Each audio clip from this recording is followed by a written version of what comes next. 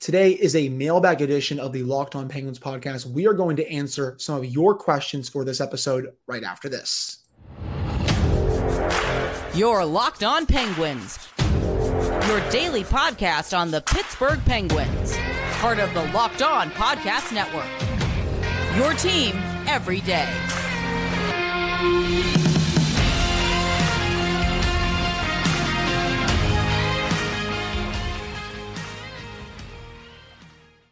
Hello and welcome back to another edition of the Locked On Penguins podcast. I'm one of your hosts, Hunter Hodes. That is my co-host, Patrick Damp. You can follow me on Twitter at Hunter Hodes. You can follow Pat's Twitter at Synonym for Wet. And you can follow the show's Twitter at @LNSORPenguins. Of course, thank you all so much for making this your first listen/watch of the day. And today's episode is brought to you by FanDuel Sportsbook, the official sportsbook of Locked On. You can make every moment more. Visit FanDuel.com/LockedOn today to get started. So we had over 20 questions submitted by you amazing listeners. Thank you all so much for sending in these questions for this mailbag. This will probably be, I think, Pat, part one of potential, a two-parter coming in on Monday, maybe Wednesday of next week. But we just had some really good questions. We're not going to be able to get to every question today, but we're certainly going to try our best. Starting things off, a question from King Clarky on Penguins Twitter. Predictions. Who ends the season with more points, Erik Karlsson or Sidney Crosby? And how many points does each end up with? I'm going to start with this one. I'm going to go 105 for Sidney Crosby. We kind of discussed that on the Wednesday episode with just how he can maybe hit 100 again. I have him at 105 just because, again, I think he's going to produce a little bit more on the power play. I think 5-on-5, especially when Jake Gensel comes back, I think he's going to have a renaissance year. I think that's going to play a big part in Sid getting to over 100. With Karlsson, I'm going to say he gets, throw out a random number, I'm going to go with about 83. I think he's going to be a little over a point per game player. He's not going to hit 100 like he did this past season, but I still think he's going to be at over a point per game. He will be the highest scoring defenseman on the team this season. So those are my predictions for Karlsson and Crosby. I have Crosby beating him out by a little over 20 points. Yeah, I'm kind of in the same boat. I would say I think Karlsson's probably going to do a little better. I think he's probably going to get somewhere in the 90s this year just because of power play time and just the fact that he's going to have a lot more talent around him in Pittsburgh than he did last year in San Jose. But I think last year was kind of, I don't want to say an outlier just because you put up 100 points, you're a Norris winner. He's always been consistently great offensively, but I think having more talent around him is going to be both a blessing and a curse. You know, one of my favorite things to watch, because I'm a very predictable nerd, is the Penguins 50th anniversary documentary. And I always think back to what they said in that for the 2013 season where they flamed out against the Bruins. There's only so much puck to go around. And part of the reason he scored so much in San Jose was because it was pretty much him and maybe two other guys. Comes Pittsburgh, it's going to be him and 4 or 5 other guys. So he's going to factor in an offense a lot, but I don't think it's always going to be in the form of goals and points. It's going to be in the form of possession. It's going to be in the form of breaking the puck out of the zone, the first touch that doesn't always lead to a secondary assist. So for him, I got him in about the 90 range. As for Sid, the more I think about it after our episode earlier this week, I think he's going to have an incredible year. It feels that way, especially because we talk about it here. I've written about it. It's get talked to death about in Sid's career. It just seems like every time you start to kind of doubt him, he gives you a proverbial middle finger. Like, I think he could be in the 110, 115 range this year just because, again, a lot of talent, assuming he stays healthy. I mean, he's poised, I don't want to say for a breakout because he's a consistently great to elite player, but I think there's a chance he puts up triple digits this year. I think he will put up triple digits this year, again, with all the reasons that we discussed in our earlier episode this week. And for today, for Karlsson, I guess I have him a little below 90 because him and Letang are kind of, I think, going to be splitting up those minutes at 5-on-5. He's not going to be the quote unquote guy for the Penguins like he was with the Sharks, because again, we've talked about this to death. I think at this point, Pat, he was the Sharks offense when he was on the ice. I mean, Timo Meier for a good part of the season was a lot of their offense too, because before he got traded to New Jersey. Tomas Hertl was also pretty good during the season as well. But when Karlsson was on the ice, he was the one generating offense, and he won't be on the ice maybe as often as he was when he was with the Sharks. So I think that may bring him down a little bit, but still, I have him at overall point per game. He's going to have a really good year again. I just think with Sid and just 5-on-5, I think that's going to put him over the edge. And also he may have some more points when Karlsson is not out there, because I also think there's a chance that Evgeny Malkin bogs up Karlsson, because he usually it's been throughout their careers, Crosby's the one that gets Letang. And then when Crosby's gotten hurt, Malkin gets him. Now it'll be curious to see what Mike Sullivan decides to do. I still think for the most part, Crosby's going to get Letang and then Malkin's going to get Karlsson. So with that, I do expect Crosby to get some more points with Letang, which will put him over the edges, over Karlsson. Yeah, and I think what you said there too is another reason for my thought of Karlsson kind of regressing, so to speak, points-wise, because he probably will see a little bit less ice time in Pittsburgh since he'll be on the second pair, if you can call a pairing with Erik Karlsson the second. But yeah, overall, I think he sees a little bit of a drop from 100, but not by a lot. I agree. Yeah, it's not going to be like this, I don't think, a 35, 40-point drop. I think if anything, again, it's, 15, 16, 18, somewhere in that range. Next question for the mailbag. This comes from Chell Penguins. What do you think about the Penguins' power play this year? Would you run Karlsson and Letang on the same one? And my answer to that is yes, I would. I know some people would rather have Letang and Karlsson run their own units, but I think the Penguins are better on their first unit when both of them are on there. You can put out just even more talent with both of them on there compared to one being on the first unit and one being on the second unit. You can have Crosby, who's the best player behind in the net, and I mean, arguably the best in league history down there, because his vision is so good. Evgeny Malkin, you can put on the right half wall. His one-timer is among the best in the league. Karlsson's very good at moving the puck around the blue line. He's also very good at breaking the puck into the offensive zone on the power play. You can have a net front presence in Jake Gensel. Very underrated net front presence, I think, around the league. And then you can put Chris Letang in that Phil Kessel spot. And we've talked about this so much. The Penguins have not had a player like Kessel on the power play since he left. And I'm not comparing Chris Letang to Phil Kessel here. They are two completely different players. I'm just saying skill sets wise on the power play, it's a bit similar because Letang can obviously rip the puck really well. And we all know how great of a passer he is on the power play. So I think that spot will suit him a little bit better. I would absolutely run both of those defensemen on the power play. And also, in a way, it helps prevent shorthanded goal opportunities, because usually the Penguins, they like running one defenseman on the top power play with Letang. Now you have two. And sure, Erik Karlsson's not known for his defense, but you still got two defensemen out there. Yeah, and we saw it this past season.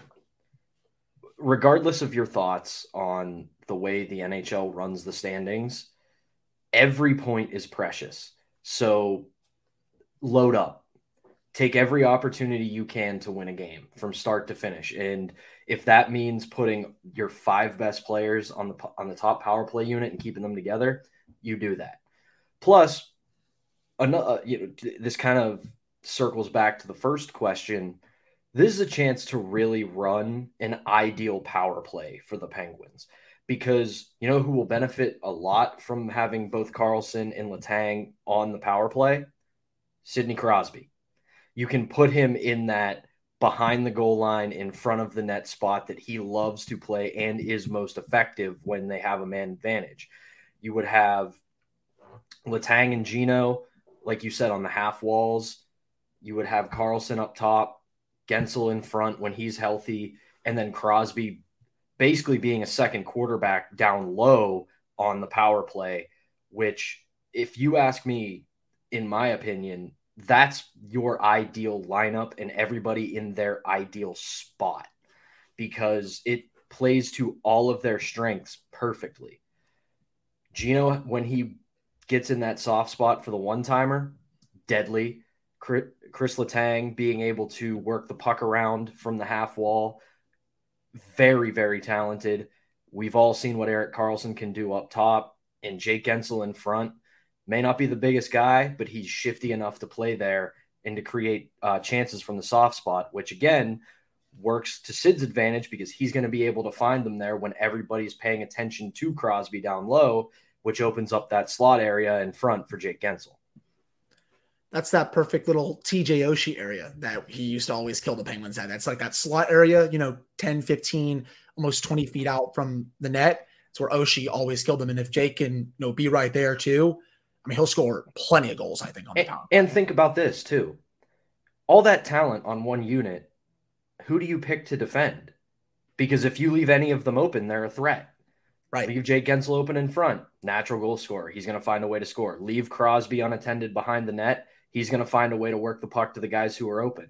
Leave Gino open for a one-timer. We've seen him nearly turn goaltenders into dust with that shot. Leave Erik Karlsson or Chris Letang unattended. Good luck. Right. And heck, they also, if they wanted to, you could switch Karlsson and Letang spots. You could put Letang at the point. He knows how to quarterback it. And if you want Erik Karlsson to rip shots from that half wall, he'll gladly do it. And he has great vision from over there too. So you can pick your poison. And with those five, there is no better substitute for a power play than movement in zone. Mm-hmm. Power plays get stagnant when you stop moving. When everybody says, no, this is my spot, I stay here, I don't go anywhere else. You put those five together and get them in some kind of cyclical movement throughout the offensive zone, then it becomes a chaos of motion that's going to be incredibly hard for penalty kills to counter. Yeah, I just want them to be a little more aggressive on the power play this upcoming season. And again, there's no excuses for Todd Reirden now. I mean, this is kind of make or break for him at this point. If you can't get something out of this unit, you might be finding yourself maybe a new job or just having your power play duties stripped. Because I know he's the associate, coach right now, but you can't make this unit work. I don't think you're going to be the power play coach anymore. That's for sure. But that'll do it for this segment. Coming up in the second segment, we're going to get to more of your mailbag questions. Still a lot more fun ones to get to. But before we discuss that, we have to dive into FanDuel. Football season is about to kick off, and FanDuel is giving you the chance to win all season long. Right now, when you bet on a Super Bowl winner, you can get bonus bets every time they win in the regular season. Just pick any team to win the Super Bowl, and you'll get bonus bets for every win. You can use these bets on spreads, player props, over-unders, and so much more. So you can visit FanDuel.com/lockedon and start earning bonus bets with America's #1 sportsbook. That's FanDuel.com/lockedon. That's FanDuel, the official partner of the NFL and Locked On.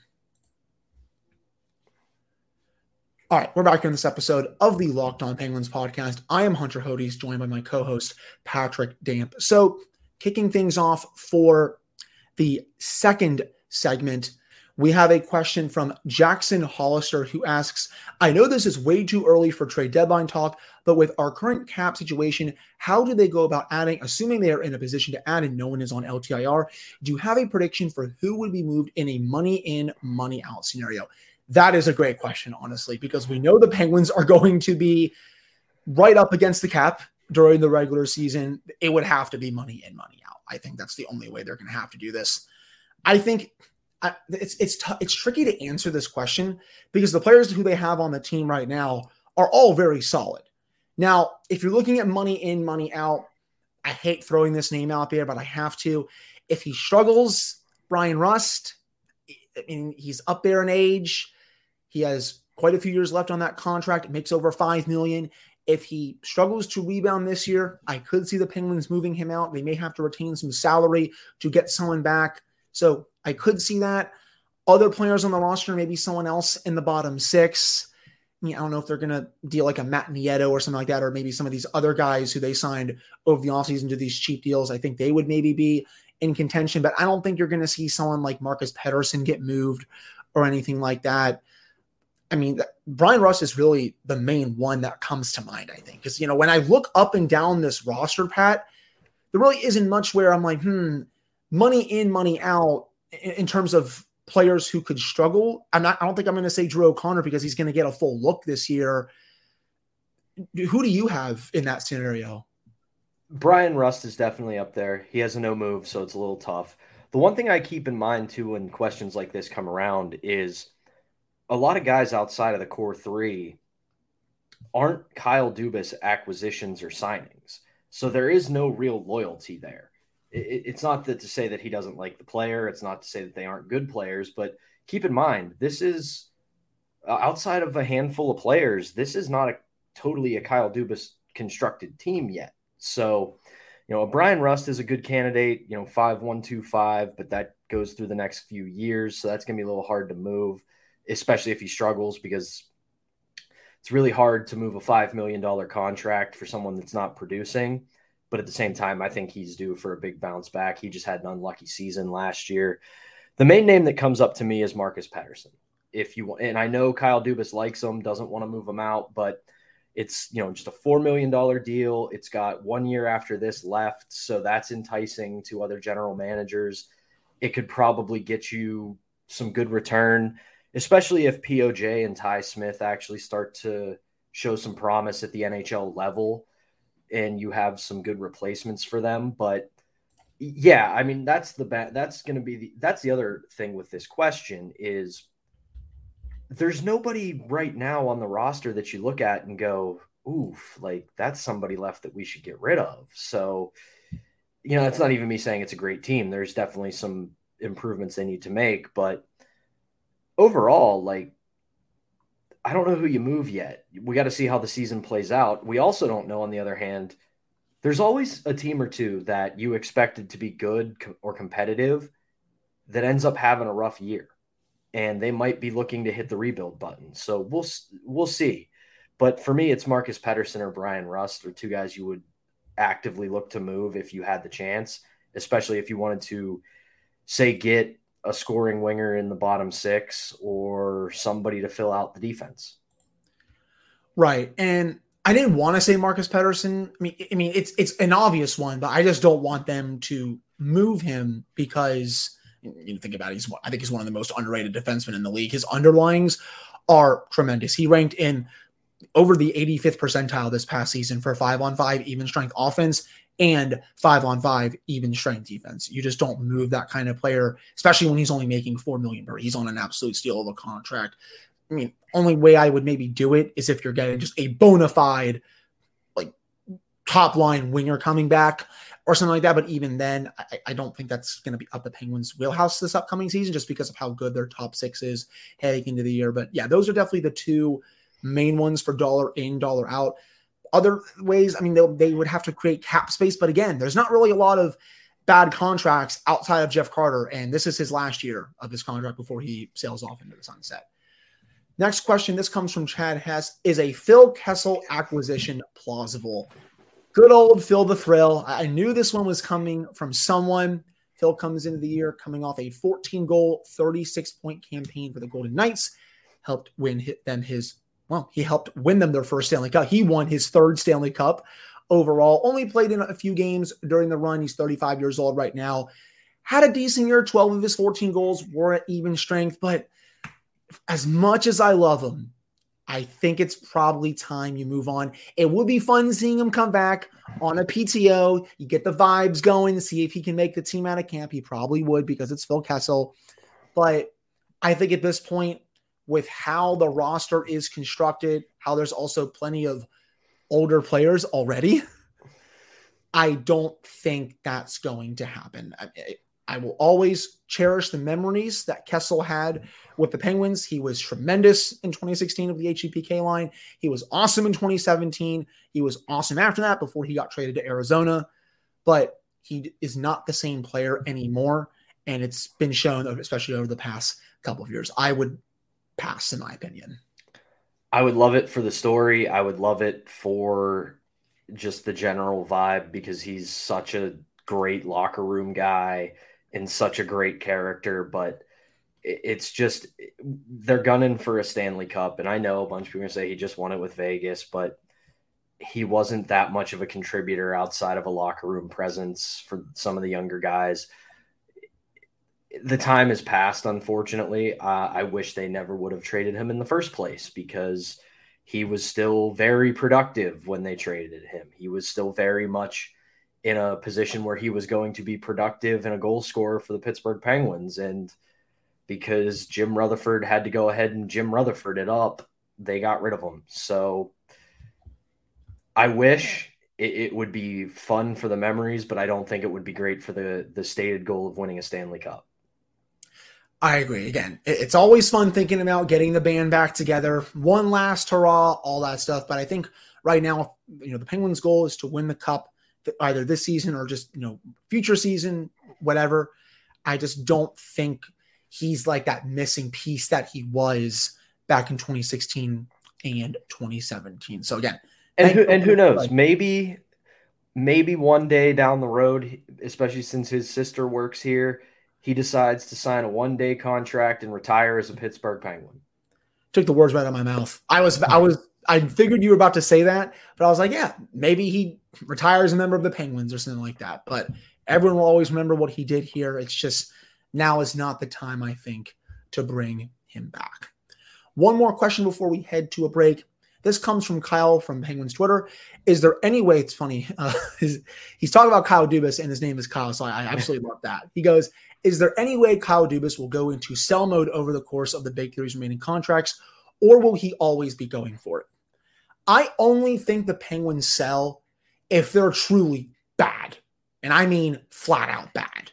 Bottom 10, especially bottom 5. If they are anything but a bottom 5 or bottom 10 team, you will see him continue to try to buy or I guess tinker with the team. You are not going to see him sell just for the sake of selling. Now, if this season just goes off the rails, goes down the drain, they're way worse than everyone expects them to, then yeah, I could see him selling a little bit at the deadline or same for next year. But right now, I don't really see him selling at all throughout the Big Three's remaining contracts. I think he's going to be continuing to go for it for as long as Crosby, Malkin, Letang, and especially now Karlsson are playing at elite levels.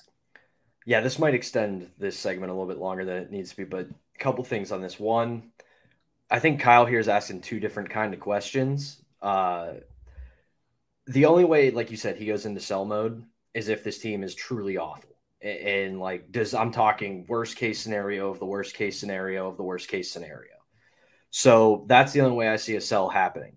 One thing I will say, there is a scenario in which I can see this kind of happening in a way during the Big Three's time, Big Four now that you have Karlsson. Let's say this season just goes completely off the rails and they are bad. They're bottom of the division, near the bottom of the conference, not looking like they'll have a playoff season. I could see him selling just about everybody that isn't named Crosby, Malkin, Letang, or Karlsson and just saying, you know what? I'm hitting the full reset button with these four, and I'm going to build around them. I'm going to sell Gensel. I'm going to sell Rust. I'm going to sell Pedersen, and with the cap skyrocketing relatively because it's the National Hockey League, the cap going up, he'll go into that free agency and go, I'm going to make trades. I'm going to make signings. I'm going to completely retool this roster top to bottom and do a frame off restoration of the franchise where he keeps his big names and does everything else around them.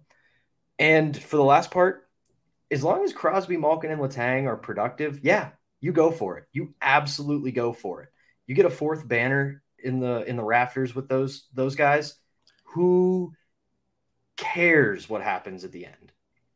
You hit that immortality stage at that point when you have four banners. Like, you're already legends right now with those big three, with 3 Stanley Cups.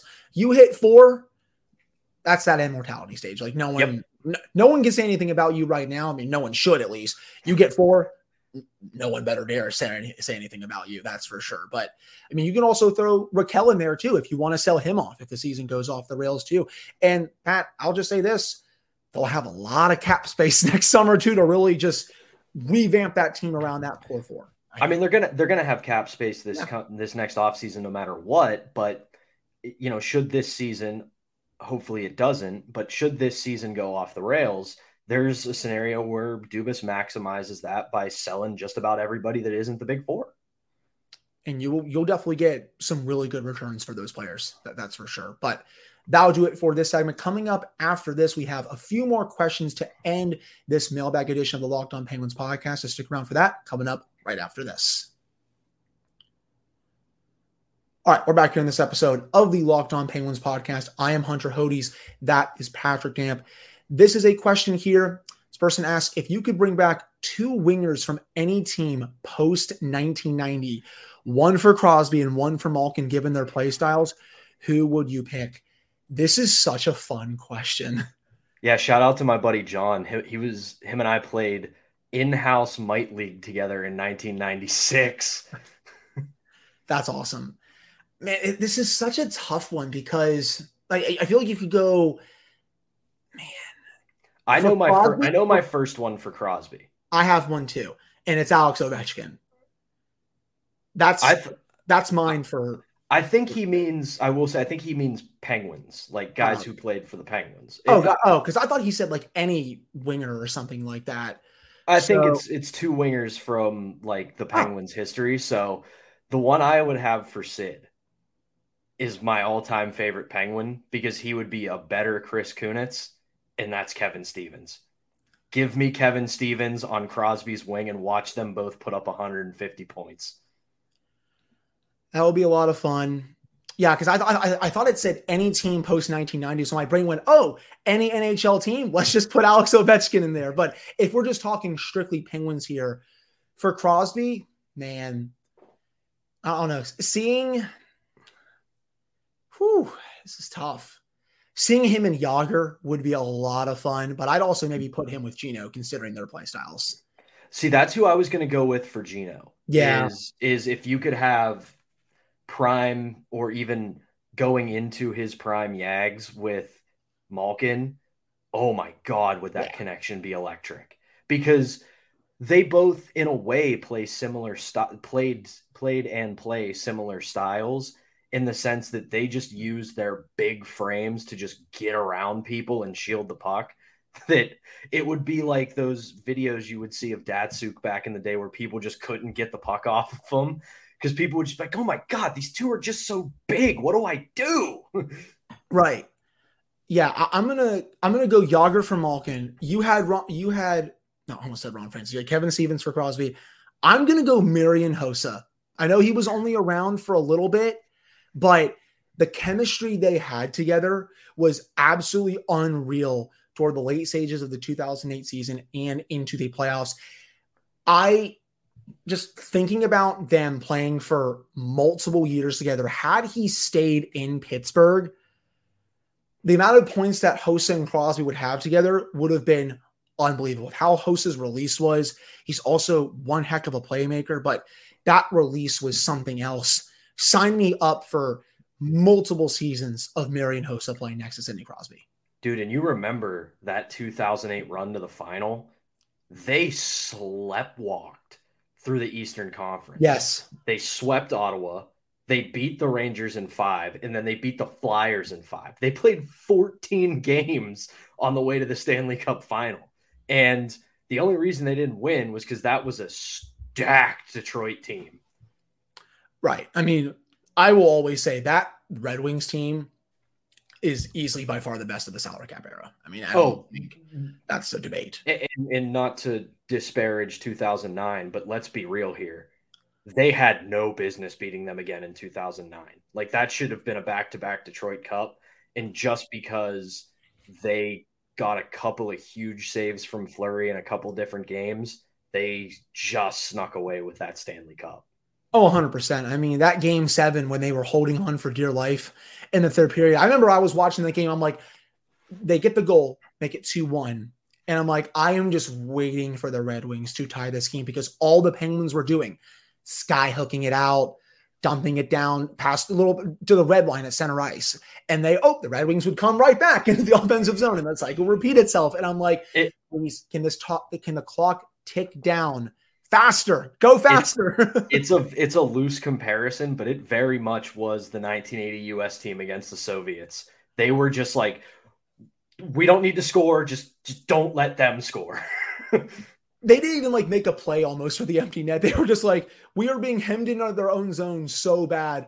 We're just going to collapse the net and make sure Marc-Andre Fleury doesn't allow anything through. And that shot from the crossbar from Erickson? Oh, no, was it Erickson or Cronwall? Which one was it? It was one of the two, but it hit the crossbar, and it was like you could feel all of the blood pressure across Western Pennsylvania spike in that moment.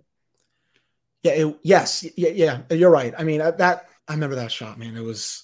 I think I literally almost collapsed to the ground because I was so nervous there. But yeah, I was blanking on which one it was because one of them scored the goal and then the other one hit the crossbar there. So I believe it was actually Erickson that scored it and then Cronwall hit the pipe. So yeah, that game was something else. Moving on to our next question.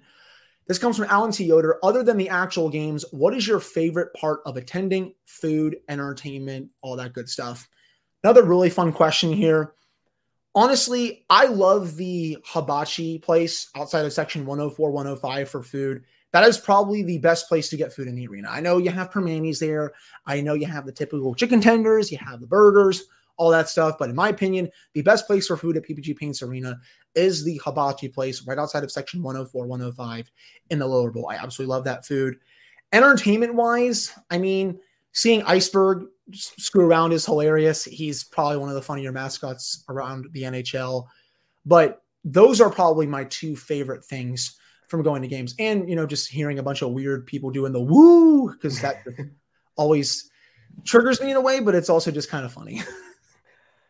It's really hard for me to pick because, well, first off, let me give a shout out to one of my colleagues at KDKA who is stepping aside from Penguins game day, and that's Selena Pompiani. She's not going to be the in-arena host because her and her husband Mac are just about to welcome their first child. But hard worker, great person, did such a good job as the in-arena host and everything she did for the Penguins. But for picking my favorite part, as much as I write a column about the team and try to be an analyst and do all this on Locked On, I'm still at my core a fan, and I absolutely love everything about a game day. Like I'm going to be 70 years old at a game, and I'm still going to get goosebumps and get all pumped up during the opening video. I'm still going to, when Ryan Mill does the intros and Crosby starts, I'm always going to shout along with it. It's just, I love the atmosphere around a hockey game. It's just everything about it. It makes it so much fun, and just, it's the best live entertainment product in pro sports. So it's so hard for me to pick what my favorite is. Plus, I grew up as a middle-class, working-class kid. So going to games was a rarity. It wasn't like I had season tickets. I'd get to go to maybe one or two a year. So I still always have that special feeling that, hey, I get to go to a Pens game tonight. And it's the most fun. And Pat, can we just take a second to say how great Ryan Mill has been since taking over for John Barbaro? Because it takes a lot to follow a legend like him. And Ryan has brought his own voice to the Penguins, and he has been nothing but spectacular since taking over as the PA announcer. I think he's tremendous. Agreed. The best thing he did was he didn't try to be John. He didn't try to be a carbon copy of him. He found his own voice. He carved out his own niche, and it's a very good follow-up. I know at first he was a little rough around the edges, but one, you follow a legend. How are you not going to be? And two, it's a brand new voice, so people aren't used to it right away. So especially after someone who had been there for decades. So I think he has done a really good job. Plus, he's a great voiceover guy. I mean, I'll watch In the Room all the time, and the guy, like at this point, the guy could read me bedtime stories, and I'd be like, "This is awesome." It's almost like to the point where I would want this guy to just come over and like narrate a part of my life because it would sound so interesting.